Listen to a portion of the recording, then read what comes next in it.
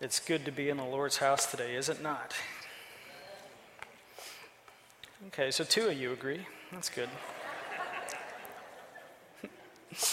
I guess we could do better than that, right?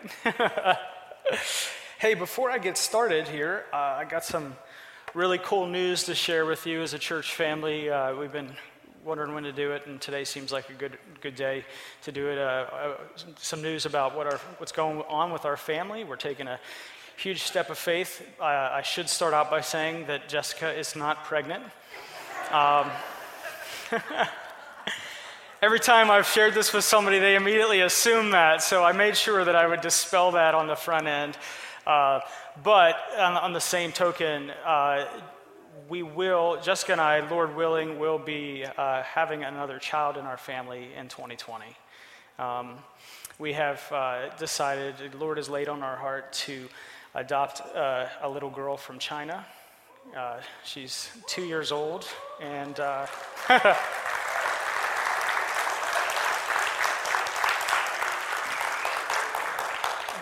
yeah, so it's exciting. It's scary. There's a lot of people here, praise the Lord, that have walked this path before us, and we're walking with them. So we just asked, the girl we're moving toward is 2 years old, and as we can share more, I'll share more with you as we can along the journey. As far as a name and a picture, we want to do that. We just have to take it at certain strides. But God had put it on our heart. It's a step of faith, and be praying for us if you would. This is the, how do I say this? I think Jessica said it best. She thought that making the decision, well, actually just surrendering to God, was the hard part, but actually it got harder after that, as people in here can attest. But we're moving through the home study process right now, those of you that know what that is. And we are praying and really praying that in the spring of next year that we'll have another little girl for you to meet. So be praying with us, and I'm excited to share more with you. I wasn't going to share this before I preached because all of you would just be thinking about that the whole time, but wanted to share nonetheless. So before we go into the message this morning, can we say a word of prayer again? Heavenly Father, I thank you for this church family. I thank you for those that are here this morning for the first time, that they've decided to come here and to see what we're all about, Lord. I pray that your presence is felt by them, that they see that we are a people that love you deeply. Because we do, Lord. You are the rock of ages. You are the one who holds us when we're weak, and that you're the foundation from which we live. Lord, as we go before you this morning, as we go to your word, as we sit at your feet, I would just pray that you would speak through me.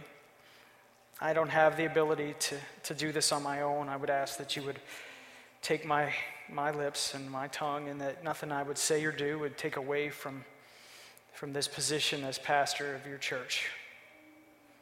Lord, I ask that we would have hearts that would be open to what you have to say, ears that are ready to listen, and hands and feet that are ready to put this into life motion. Lord, I pray that this would be a time where your Spirit would transform us from the inside out.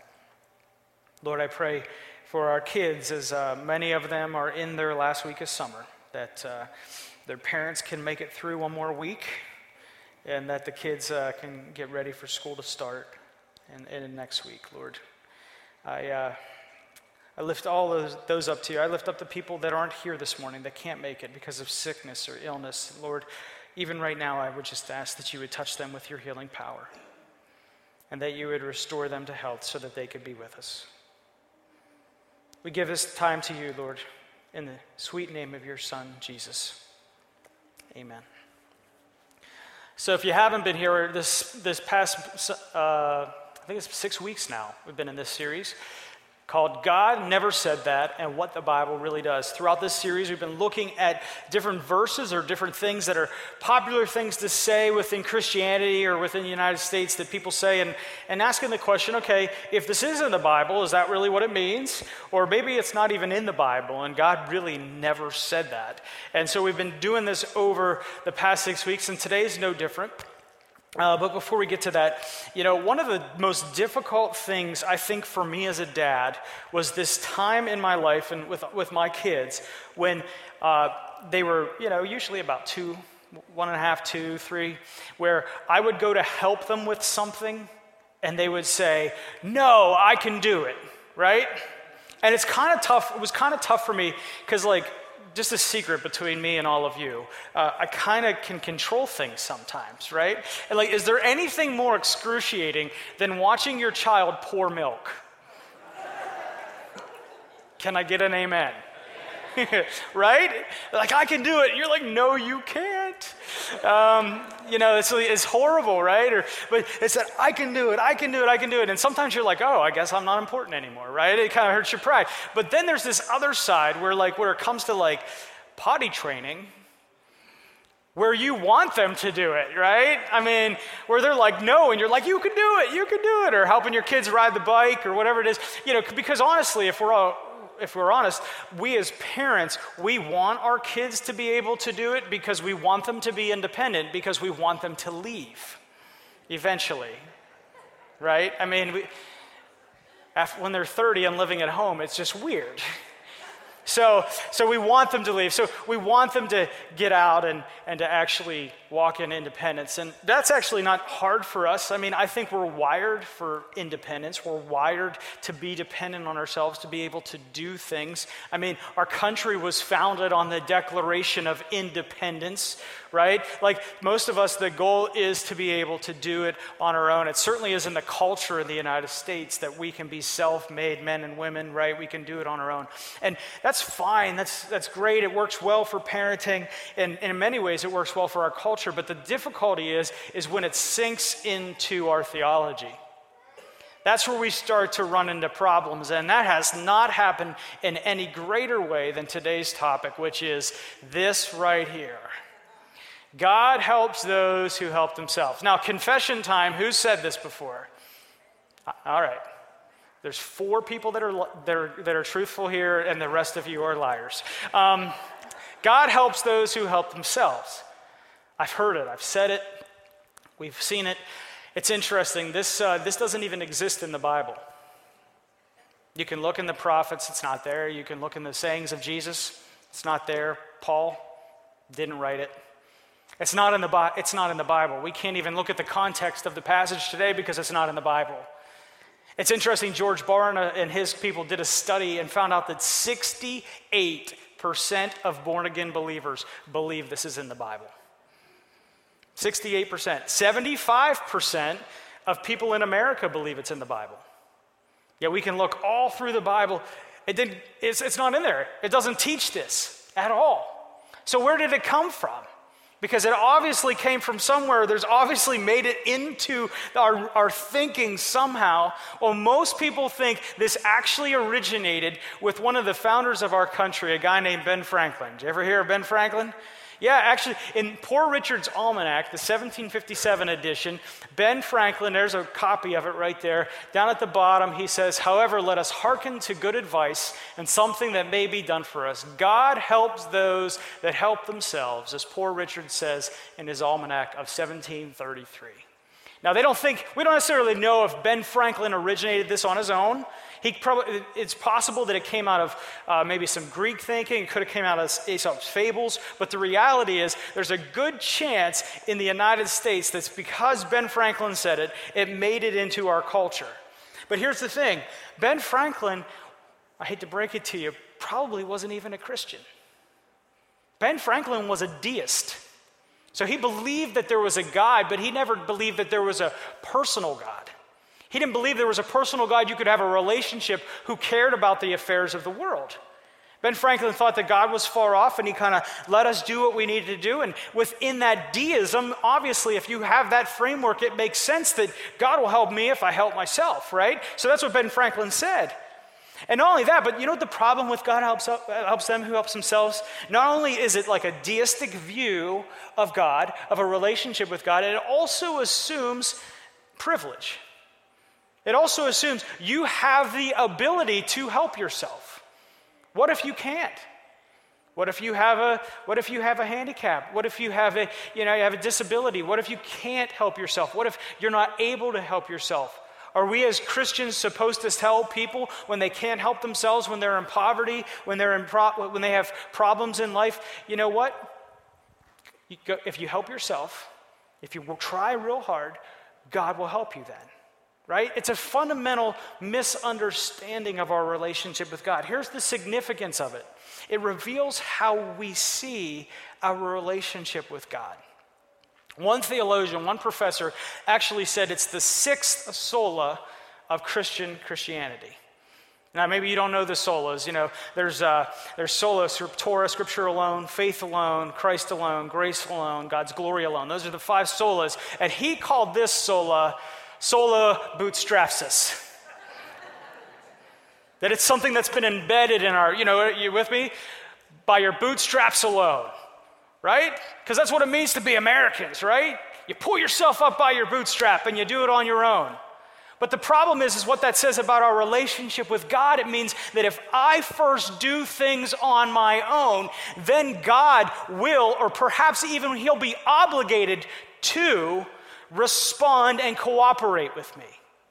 That's what sola bootstrapsis says. It says my relationship with God is conditional, and it's conditional upon me doing it and then him coming alongside and doing his part too, right?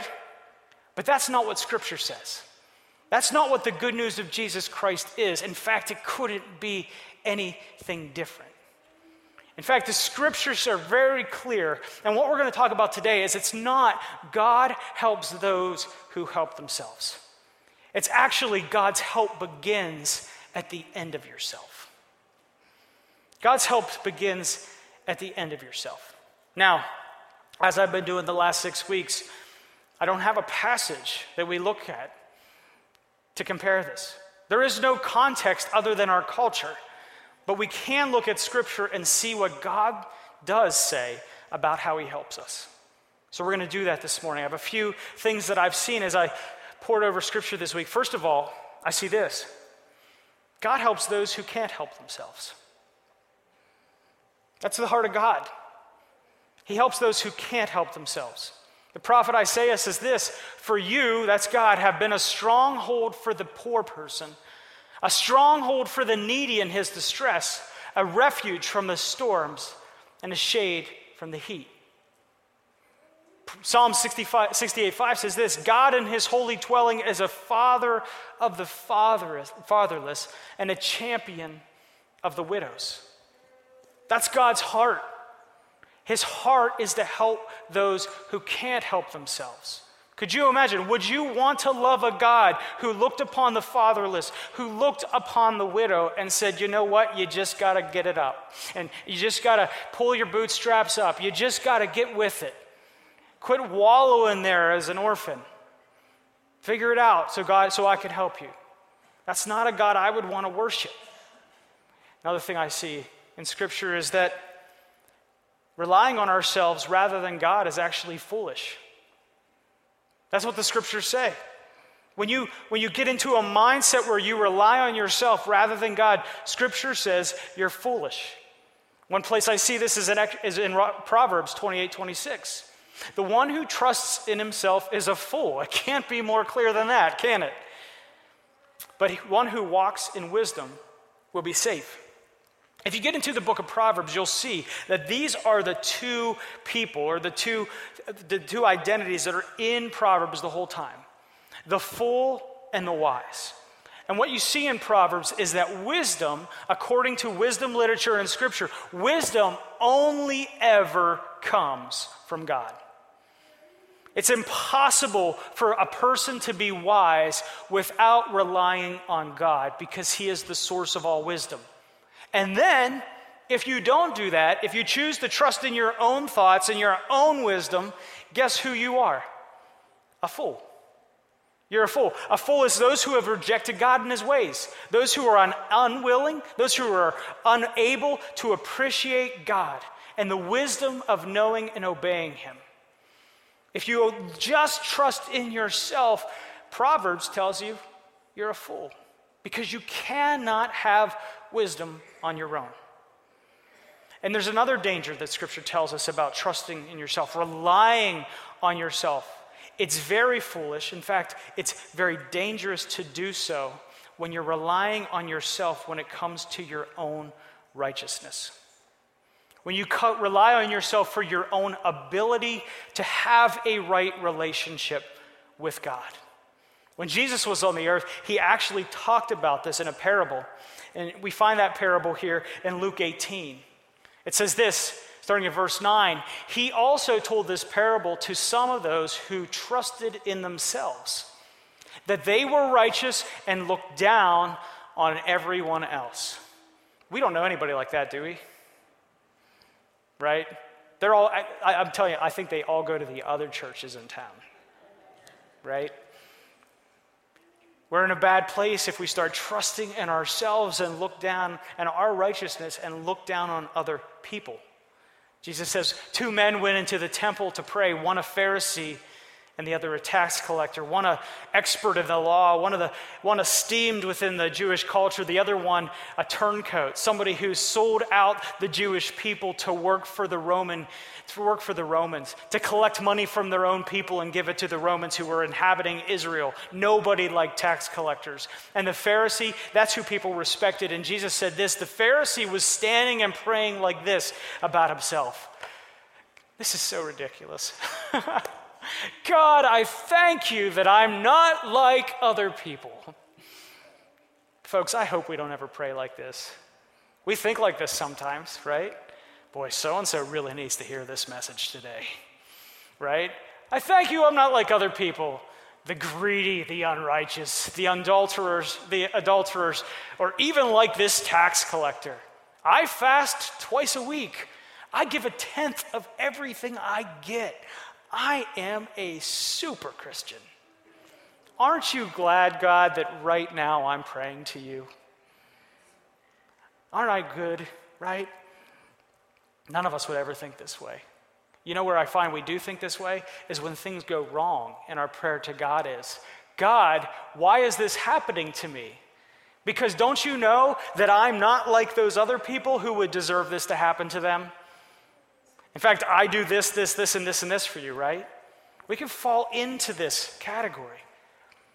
And Jesus says this is somebody who trusts in themselves. But the other, the tax collector standing far off, would not even raise his eyes to heaven, but kept striking his chest and saying, God, have mercy on me, a sinner. I tell you, this one went to his house justified rather than the other, because everyone who exalts himself will be humbled, but the one who humbles himself will be exalted. It's clear. If you trust in yourself, especially in your own righteousness, you're not in line with God. It's not how God sees you. In fact, point number 3, God in the Bible is very clear that everyone is spiritually helpless, not able to trust or help themselves. Look what Romans 3 says about your spiritual relationship with God, about how God sees your ability to be right with him based upon your ability to do it on your own. Maybe not. It says this, there is no one righteous, not even one. There is no one who understands. There is no one who seeks God. All have turned away. All alike have become worthless. There is no one who does what is good, not even one. This passage that Paul is writing in the book of Romans, he's drawing upon other scripture passages from the Psalms, other scripture passages from the book of Ecclesiastes in the Old Testament. So it's not just Paul writing a letter to a New Testament church. He's actually in this one section pointing to something that's across the whole counsel of God, which is when it comes to your spiritual ability to be right with God, you can't help yourself. In fact, you're helpless. If you can't actually believe this, he doubles down on it a little bit later in Romans 3:23, where he says, "For all have sinned and fall short of the glory of God." All have sinned. All miss the mark. All are unable to do it on their own. All of us cannot ever reach a place where we can reach the place where we have the glory of God in us, where we seek his glory alone, where righteousness, right with him alone, is where we're able to go on our own. We can't do it. We're all on the same page. That's what Scripture says.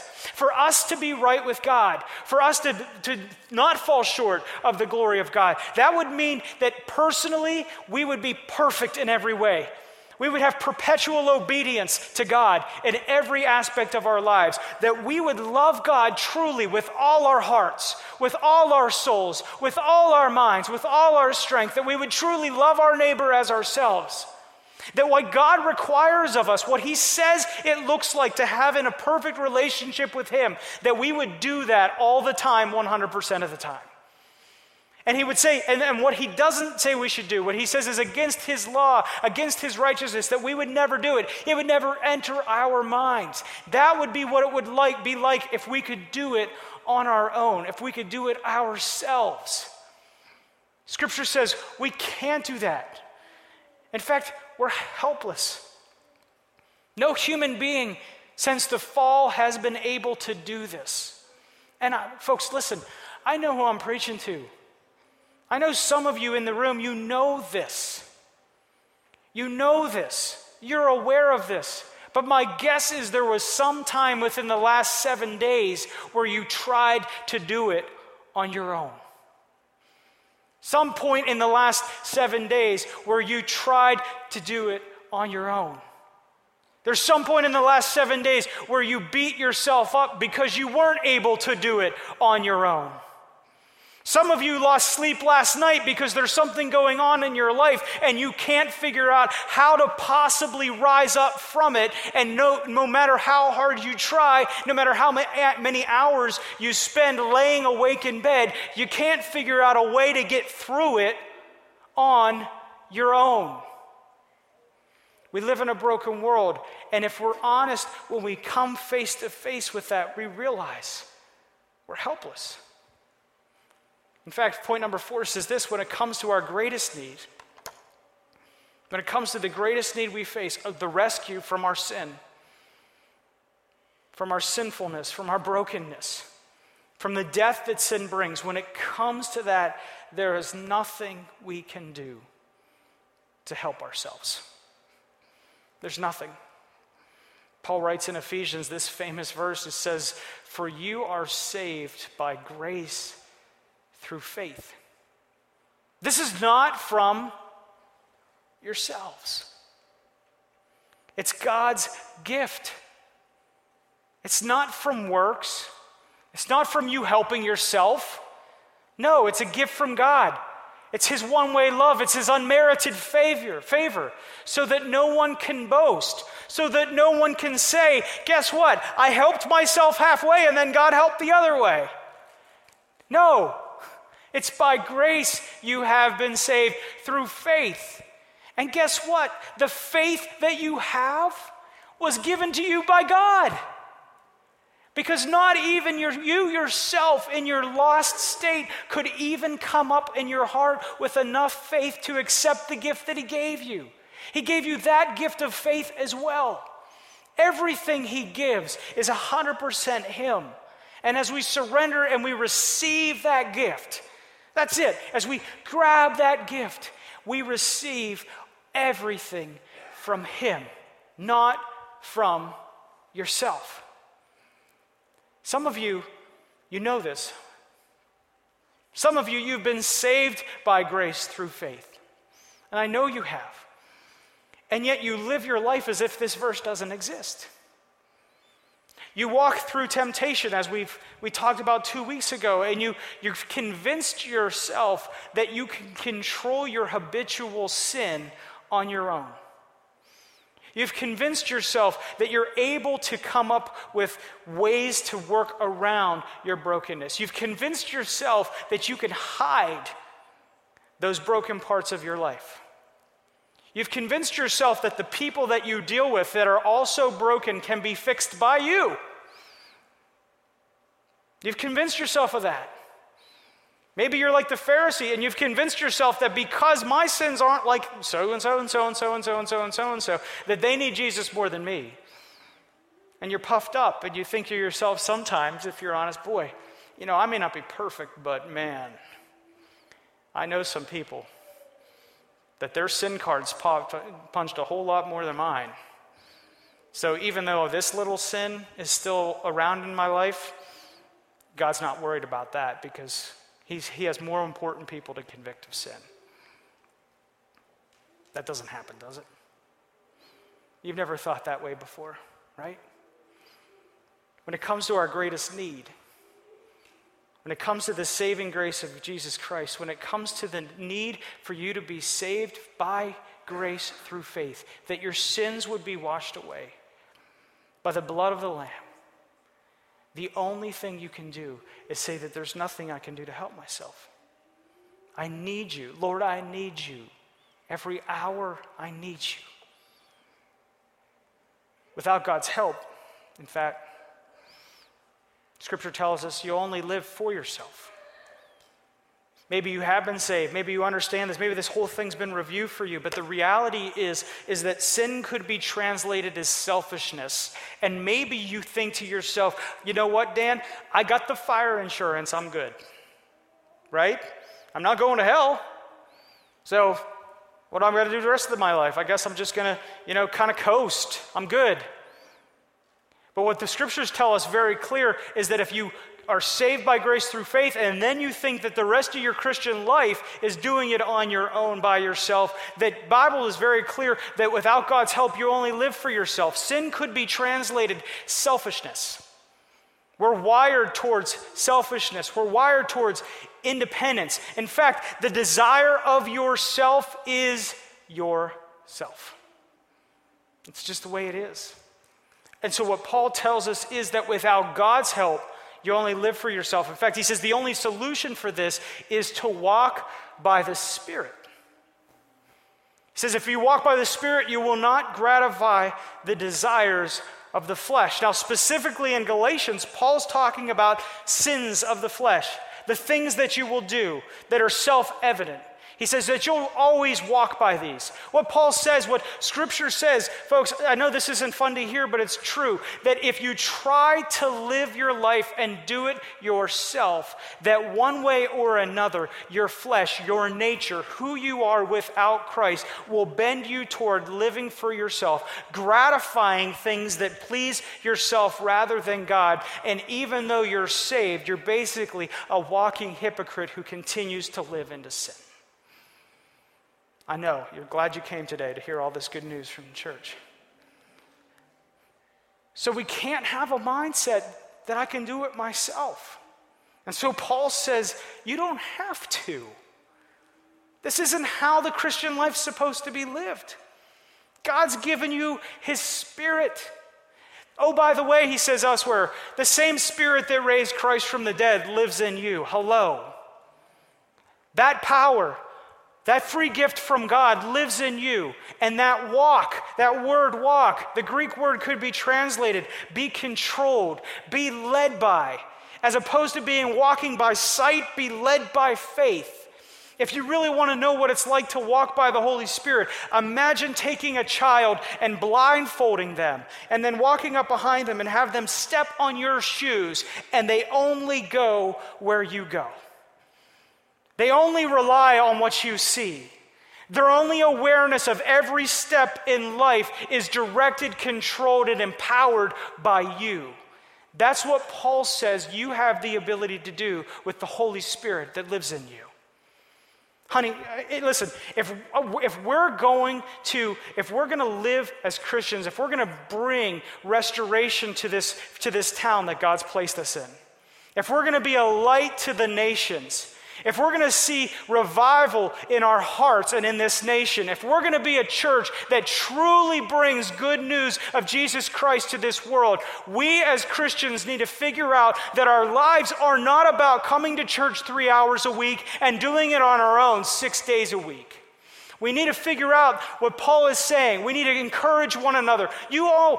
This is a passion of mine. You have to understand that God has given you His Holy Spirit, and it empowers you.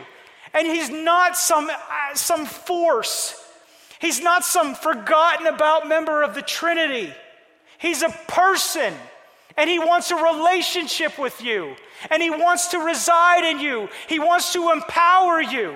He wants you to give your life over to Him and Him direct your thoughts, Him direct where you go. He wants to speak to you, and He wants you to obey His calling on your heart and life so that you can reach people with the good news of Jesus Christ, and that your life is made evident to those around you, that you walk in a way that's different from this world. And it's not something we will ever be able to do by ourselves. If we want to be a church that does it by ourselves, you know what we'll do? We will not ever grow. We will not ever reach new people. We'll only baptize our children. You with me? But if we walk by the Spirit, if we realize that without God's help, we'll only live for ourselves. We'll be Christians who are saved. We'll be Christians who love the Bible, but we won't love Jesus. We'll be Christians that love the Bible, but we will not have a heart that's broken for the lost people that we know. We'll be Christians who know how to memorize Scripture, but we don't know our neighbors' names. We'll be Christians who'll be more concerned about our kids' lunches when we pack them as we send them off to school than the kids who don't have lunches when they go to school. That's who we'll be. I don't want to be that kind of Christian. I don't want to be that kind of pastor. I don't think that has anything to do with what God's called us to do as His people. But I can tell you it is so easy for this guy right here. Don't worry about yourself, just blame me for right now. It is so easy for me to preach a sermon and say, yeah, good job, Pastor, and then go to work on Monday and just worry about all the things that are on my list rather than listening to the Holy Spirit call me and direct me so that I can live for Jesus and make a lasting impact on the people that I see every day. But without doing this, it's very clear. We're only going to live for it by ourselves. We're going to look at our agenda. We're going to make it through the day. Then we're going to get home. We're going to get lunch or dinner for the kids. We're going to get them to practice. We're going to get them to bed. We're going to wake up. We're going to do it all over the next day. And that's going to be our life over and over and over again. And then we'll look to the people that can't make it. We'll look to the people in our community that can't feed themselves. We'll look to the people that are lost, that are acting like lost people. We're going to look at the news where we see people, and there's all the hot button issues with human sexuality and people that don't agree with us politically and all of those things. And we're going to look at those things, and we're going to say, you know what? I go to church on Sunday. I'm so thankful, God, that I'm not like those other people. I'm so thankful that I'm saved, sanctified. And I can't wait for you to come back, Lord. Please come back, because this world is so terrible. It's full of terrible people. Please come back, Lord. I can't wait till you take this away from me. And in the meantime, God's saying up there, listen, they can't help themselves, and I've empowered you with the Spirit so that they know how to find me, because you lead them to me. You with me? And listen to me, I'm not trying to beat us up. I'm not. I'm preaching to myself as well as I'm preaching to you. But folks, listen to me. I've grown up in the church my whole life. And I've seen two things happen in my life. First, I've seen Christians who really believe that the Christian life's about defeat. And yeah, they believe that Jesus died for their sins, but they think the rest is up to them, and they're not living in freedom. They're not walking in power. And I've seen churches who are thankful to be where they're at, and then have a nose that's snubbed to the outside world and say, you know what? It's a shame that they're going to hell. Sure glad I'm going to heaven. I can't be one of those Christians and I can't lead one of those churches. Can you? I can't. God doesn't help those who help themselves. God's help begins at the end of yourself. God's help begins when you say, I can't do it by myself. God's help begins when you're like that man who cannot lift his eyes up and even look to heaven when he prays and say, I am a sinner and I need you. There is somebody in here this morning who's trying to do this life by yourself.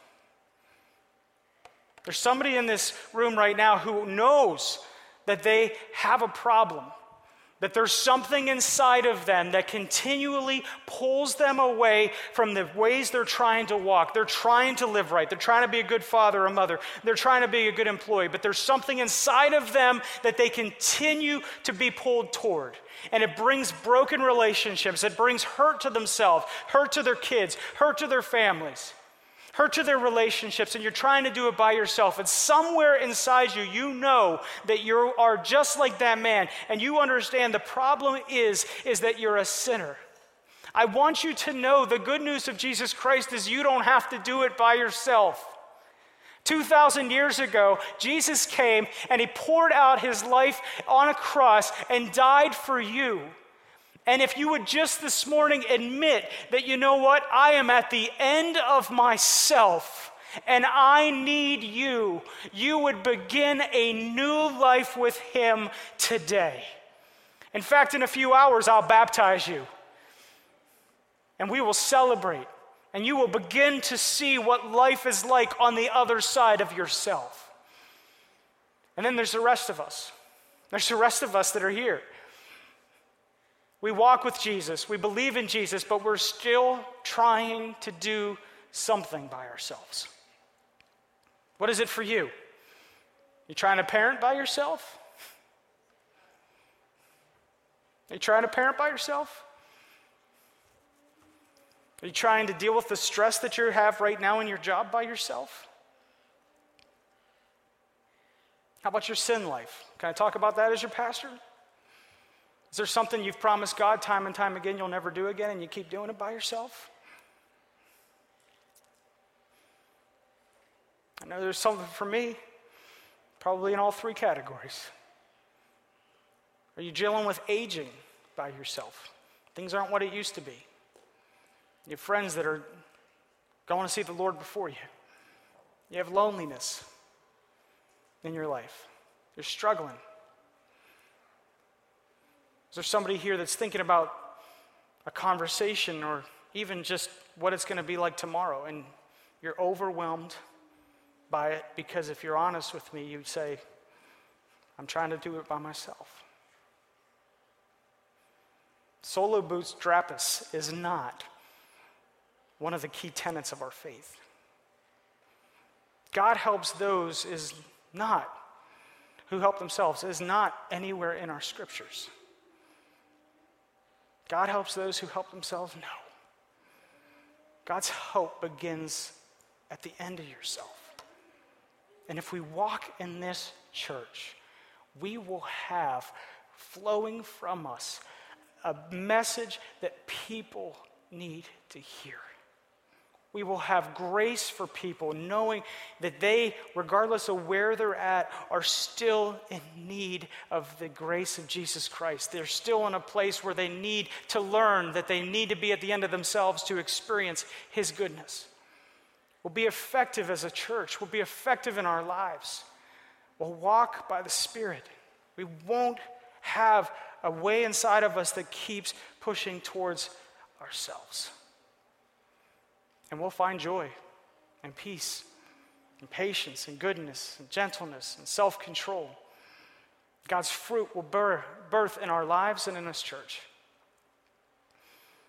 So let's either on purpose or accidentally stop living this way, where it's up to us. And let's grab a hold of his Spirit and start living like we have nothing to offer, but his power in us gives us so much to offer. Would you pray with me? Father, I just ask that right now, as we are in prayer this morning, that we would remember as your people that God's help comes to those who can't help themselves. That we remember that relying on ourselves rather than you is just so foolish. That, Lord, our pride would get out of the way and we would realize that everyone is helpless spiritually, that there's nothing we can do to save ourselves. And for those that are here this morning that have never said, you know what? I believe that. I'm living that.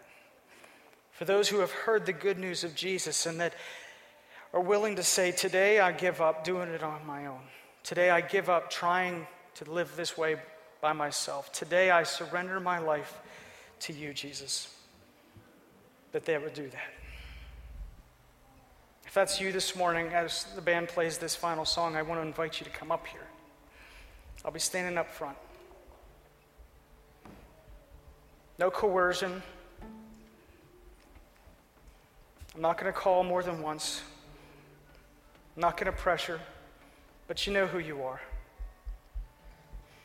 I'm telling you, at the end of yourself, if this is you, is a life so much bigger, is a love so much greater, is a joy, is a Savior who gave himself for you. Lord, there's also people in here that are trying to do something by themselves right now. They're your child. They're filled with your Spirit. And yet they're still doing it by themselves. If that's you this morning, I want to invite you up here too. I'd be glad to pray with you. Say to yourself, Pastor, why do you invite people up here? Because I believe that the heart matches with the feet, and if the effort is to get up and walk forward, that's one more step to freedom. It's one more way that the Holy Spirit and your heart join together and take a step towards the life-changing power of giving him control. So I want to invite you. Let's be a church that stops relying on ourselves and starts relying on him. Let's do it today. Father, help us. In Jesus' name, amen.